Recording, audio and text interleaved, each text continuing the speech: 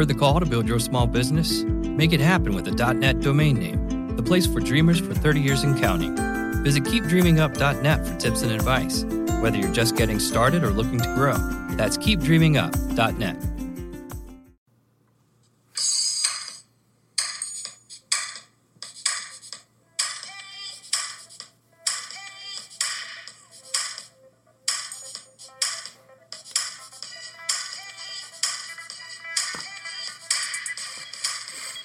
Locked On Dolphins, your daily podcast on the Miami Dolphins, part of the Locked On Podcast Network. Your team every day.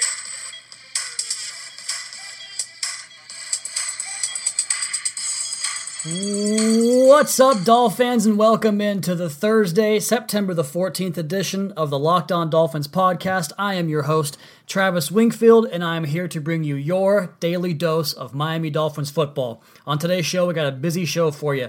It's game preview show day. I just finished up reviewing the Chargers tape from their Monday night loss at Denver, and we're going to take a deep dive into their schemes, their concepts, tendencies, get you everything you need to know for Sunday's season opener for your Miami Dolphins. But first, I have to remind you guys to subscribe to the podcast on Apple Podcasts, Stitcher, Tuned In, wherever you get your podcast from. Go ahead and drop me a 5-star rating, write me a nice review. It helps the podcast grow, helps it get out to more Dolphins fans, and it helps you guys in return. Also, don't forget to check out the Locked On Sports family of podcasts, including the Locked On NFL podcast and Locked On Heat podcast for national and local coverage of your favorite teams. Lastly, follow me on Twitter at Wingfield NFL. Follow the show at Locked On Fins. Check out my personal website, thirdand10.com, where the Week 1 quarterback recap is up and on there. Lots of inside scoops and scouting notes and GIFs. Everything you need to know about the quarterbacks from Week 1 in the NFL. And also, before we get into the show, I have to tell you guys about our brand new partnership with ProFootballFocus.com. What is ProFootballFocus.com? PFF for short. It is a subscription-based service where they have employees that grade every single snap, every single player, every single game. They have the grades, snap counts, positional ranks, everything you could use to find out what's going on with the NFL and your favorite players and your favorite teams. If you actually watch the Sunday night broadcast on NBC, they have the positional ranks from PFF on the bottom of the screen when they're announcing the starting lineups. So a very, very big publication, very big website. They have fantasy projections, rankings, tools, everything you could use for your fantasy team, NFL draft coverage, as well as specialized team pages and player pages featuring their PFF stats and their signature stats. It's all great stuff. I've used it for years and years and years. Jeff Radcliffe will join the Locked On Fantasy podcast every Thursday for 10 minutes, and Mike Renner will be joining the Locked On NBA podcast every Wednesday. So check that out. And what they're offering you guys is something incredible, something I've never seen them do before. It is a PFF Edge subscription. What this gets you is unlimited grades and fantasy projections, like all the stuff I mentioned. It's a $40 value, and it can be yours for free. All you have to do is go on to the show on iTunes and or Apple Podcasts, I should say, and leave me a rating and review. And you write that review. What we're going to do is Locked On Sports is going to choose one winner every week from all the podcasts, and go ahead and give that lucky winner a free PFF Edge subscription for 1 year. It's a $40 value. Guys, it's very easy to go ahead and get that. Do yourself a favor, write us a review, and get yourself in line for that free subscription to Pro Football Focus. That's ProFootballFocus.com. When you leave that review, go ahead and leave your Twitter handle on there so we can go ahead and find you once again, ProFootballFocus.com, giving out a free Edge subscription for the season. All right, so looking into the Chargers' offensive schemes and kind of some of the things they did on Monday night, I'm not sure that it's going to translate over. I'm sure that they have a lot of rotating schemes and plans they can do depending on the opponent and, making alterations like that. I know a quarterback like Phillip Rivers is probably going to have the ability to go ahead and do some of that stuff on the fly. It's kind of an experienced group. They've been together for quite a while now. But some of the things I noticed off the top was a healthy mix of personnel groupings. They went from 11, 12, 21, 01, and 0, which is empty sets. What that means, 11 personnel means 3 receivers, 1 tight end, 1 running back. 12 personnel means 1 running back, 2 tight ends. 21 is 2 running backs, 1 tight end.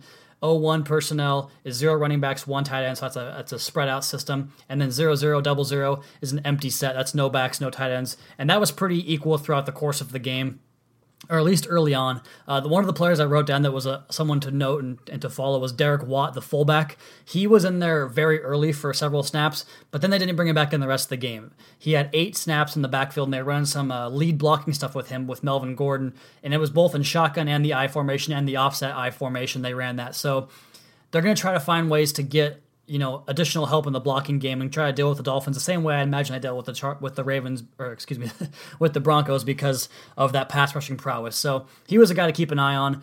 Some of their routes and stuff they do, I noticed they like to run a lot of those corner routes against zone, which is something the Dolphins will do. So watch them to kind of work on the corners and then bend into the seams.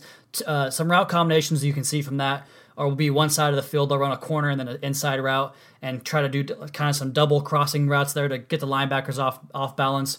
They did that to the Dolphins a little bit last year too, but they'll do that with their main receivers, and their two guys that got the most reps in this game, Tyrell Williams and Keenan Allen. Williams saw 55 snaps, and Allen had 53 snaps out of the team's 59, so 90% respectively there for both those guys, give or take.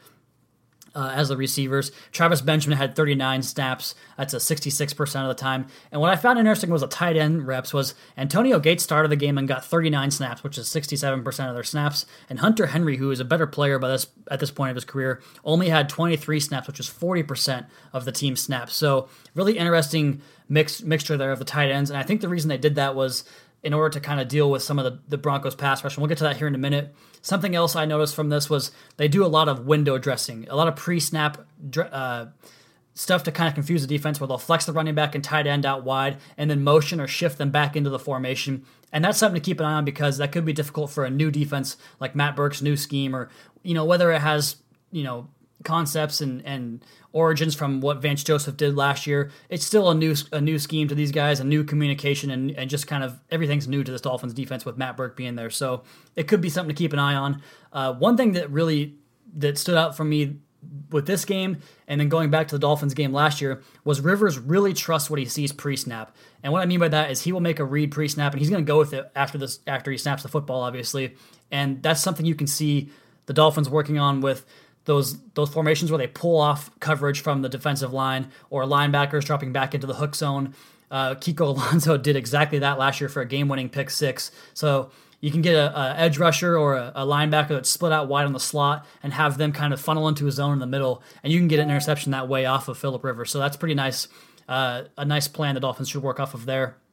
Some tendencies I noticed against man coverage. They'll run lots of routes underneath the corners, and particularly corners that kind of play off, and that's something the Dolphins like to do. I don't know the Dolphins are going to play a lot of man, probably more of a zone team, but they'll work underneath wide receivers and work on anticipation. So stick routes, out routes, slant routes, the type of things that you can, if you recognize that you can jump it and get a pick. Something to keep an eye on is Xavier Howard. I feel like Xavier Howard might get a pick in this game based on the way they played the Broncos and the way that Rivers kind of throws some balls that can be capitalized on like that.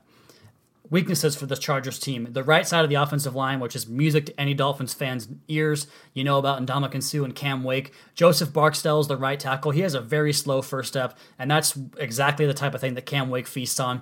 So I think that's probably why you saw the tight end snaps get reduced so much for the Chargers on Monday night. They had to deal with, Von Miller and that vaunted pass rush of the Denver Broncos. Well, the Dolphins have not as good of a pass rush, but it's up there, and the staff definitely has a superstar player like Von Miller, and Cam Wake, as well as Ndamukong Suh. So I think that Joseph Barksdale is going to need a lot of help, going to need a lot of tight end chipping, running backs back there waiting to block, and their right guard, Kenny Wiggins, had a rough night, didn't do anything particularly well that I noticed. Like I said, they kept Henry and Gates in the chip block, and probably going to do the same thing with the Dolphins. So watch for Wake and Suh to have a big impact on this game, as they normally do. Some strengths for this Chargers offense is Rivers pre-snap. I mentioned this earlier. If you can fool him, you'll get him, which, that's kind of the case for any quarterback, but he's pretty tough to fool. But if you can fool him, you'll get him because he's going to get them into a lot of favorable running alignments. And what I mean by that is kind of checking off numbers in the box and doing a really quick audible where he makes a quick check and they go from a pass to a run in the snap of a finger, just like that. And if he does that and they get a hat on a hat and they go Melvin Gordon on kind of a misdirection play, they'll run some fly sweep, misdirection, fake reverses, and all kinds of things to get the defense kind of standing still. And then Melvin Gordon's so shifty and fast and quick that he can be pretty dangerous in the open field. So keep an eye out for Melvin Gordon. He had a couple of runs last year, but for the most part, the Dolphins contained him. I would be worried about Melvin Gordon this game going off for a 100-yard day or something like that. So the running game is something to worry about. And then the wide receivers are very good at winning routes early in the route, like right off the line of scrimmage, getting off jams. So I don't think the Dolphins will press too much because they'll probably just get beat, and that doesn't do anybody any good. But their concepts are designed to keep cornerbacks in a back pedal and not give them enough time to break on the route, and that's kind of where that anticipation comes in. So Rivers gets them into the good running plays all the time, and the receivers are really good early in the route, and Rivers is good at recognizing those early route wins. And the big concern for me would be Byron Maxwell on some of those corner routes or crossing routes, or even sometimes they'll do a lot of these twin formations where they have the receivers on the same side of the field and they'll run some of the route combinations that way. And what that does is it pulls if you only have two receivers in the field, right, you're going with Maxwell on one side, Xavier Howard on the other side. Well, if you bunch those receivers in a twin formation, you have to pull one of the corners over to play the slot, which I mentioned it with Tony Lippett and Byron Maxwell. It's not something they do well. Lippett's not in here anymore. Xavier Howard's still here, but Maxwell is in there, and he really, really struggles on those in-breaking routes or having to deal with inside-outside leverage, which you can't really do from the slot. You have to pick one or the other. So very concerned about Byron Maxwell in this game and the Chargers picking on him. You're listening to the Locked On Dolphins podcast and the Locked On Family of Sports Podcast Network. We're going to get into the Chargers defense here in just 1 second, but I want to remind you guys first to go ahead and follow me on Twitter at Wingfield NFL and follow the show at Locked On Fins for your daily analysis and news of the Miami Dolphins. Is democracy in danger or decline? Condoleezza Rice, William Galston, and Carlos Gutierrez and others take on this question in the fall edition of The Catalyst, a journal of ideas from the Bush Institute. Surveys show Americans place less trust in institutions like the media and business. Others contend America has faced far more challenging periods and emerged strong. Leading policymakers, Bush Institute experts, and respected journalists take on this debate. Read about it at bushcenter.org/catalyst. All right, moving on to the Chargers defense now. Some of the schemes and concepts they run, it's pretty kind of what you see is what you get, and the reason they can do that is because of the edge pressure they get. And I'm going to start with the first two names that really the only two names that matter in the Chargers front seven that you have to really be concerned with, and that's Melvin Ingram and Joey Bosa, two of the best pass rushers in the NFL. Melvin Ingram played 86% of the snaps on Monday night, so 60 reps for him. Joey Bosa played 57, which is 82% of the snaps. Kind of curious to see if that's going to be tough for them to come off of a short week without having the great conditioning that they're normally used to, later in the season. Could be a concern there for them, but Melvin Ingram was just getting off the ball all night and just wrecking things. His get off is so quick. They don't really run any twists or stunts or different types of exotic looks because they can just rely on those guys getting pressure. So Jay Cutler probably won't see much of a blitz package from the Chargers, but he can't expect to get pressured off the edge. Very vital that he steps up into the pocket, and even more important that the Dolphins' interior offensive line holds up against the likes of Brandon Mebane and Corey Liuget, because they want to collapse the pocket from the outside, and then if they can put pressure on the interior, your quarterback is just going to be done. He's going to have no chance. So absolutely vital that Mike Pouncey handles business in this game, which, you expect him to, even though some of the bigger guys have given him problems over the years. A guy like Brandon Mebane, who only played...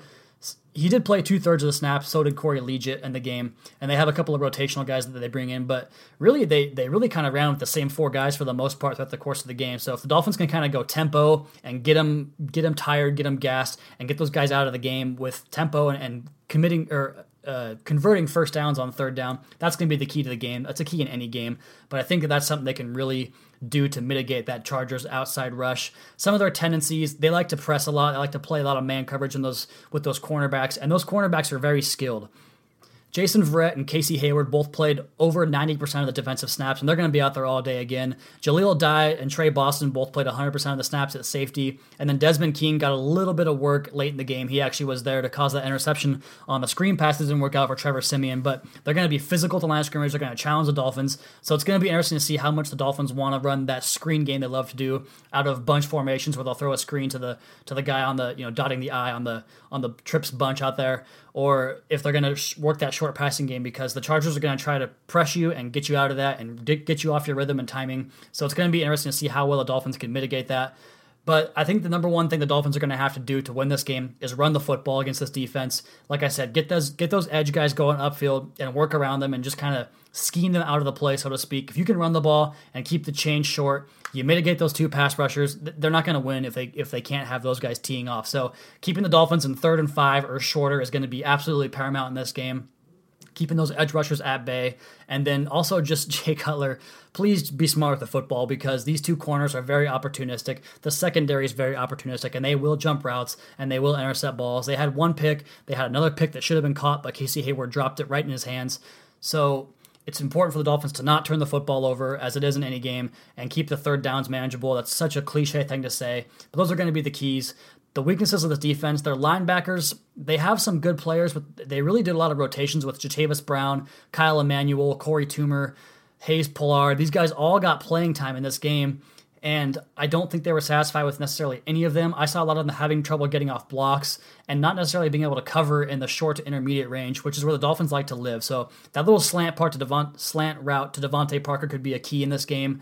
I think that getting Kenny Stills, where they kind of have those 3 verticals upfield, just if we can have one guy win against that press coverage and those 3 vertical routes to kind of stretch out the safeties, that could be a big key to this game as well. So I trust Adam Gase to design a plan that works against this defense. They are beatable, but like I said, I'm going to go back to it again. Everything starts with those edge rushers. If Laramie Tunsil and Juwan James can get them blocked, we're going to have an easy win in this game. Where you really worry is the right tackle, because he's going to be facing Melvin Ingram a lot, and Juwan James has had some really good games in his career and had some really bad games in his career. So it's going to be really up to him. I think he's my key player in this game. If Juwan James can play a clean game and keep his quarterback standing up, then the Dolphins should be able to win this game. But the passing game is going to be a function of the running game. They have to run the football in this game, and you hope that the Chargers, like I mentioned earlier, a Monday night short week, it might not seem like a lot, but the Chargers are coming back from Denver. That game ended around, 11 o'clock at night out here on the West Coast. So they didn't get back into San Diego. Dang it, I did it again. They didn't get back into Los Angeles until probably about 2, 3 o'clock in the morning if everything went well with their flight.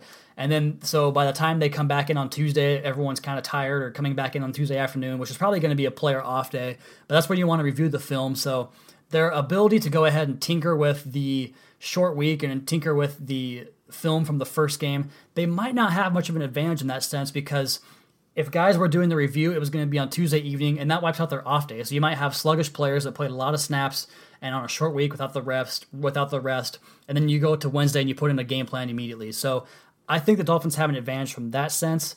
It'll be interesting to see how they respond off of all the hurricane stuff that you really don't like to see, obviously, but how they respond to that and how well they can kind of mitigate some of the issues they've had with having to go to Los Angeles and practice there and uproot their entire lives for a week. So it'll be interesting to see how they play off that, how they deal with that defense, how they deal with Phillip Rivers on the offense, how they deal with Melvin Gordon. And I'm going to get you guys a prediction right now in this game.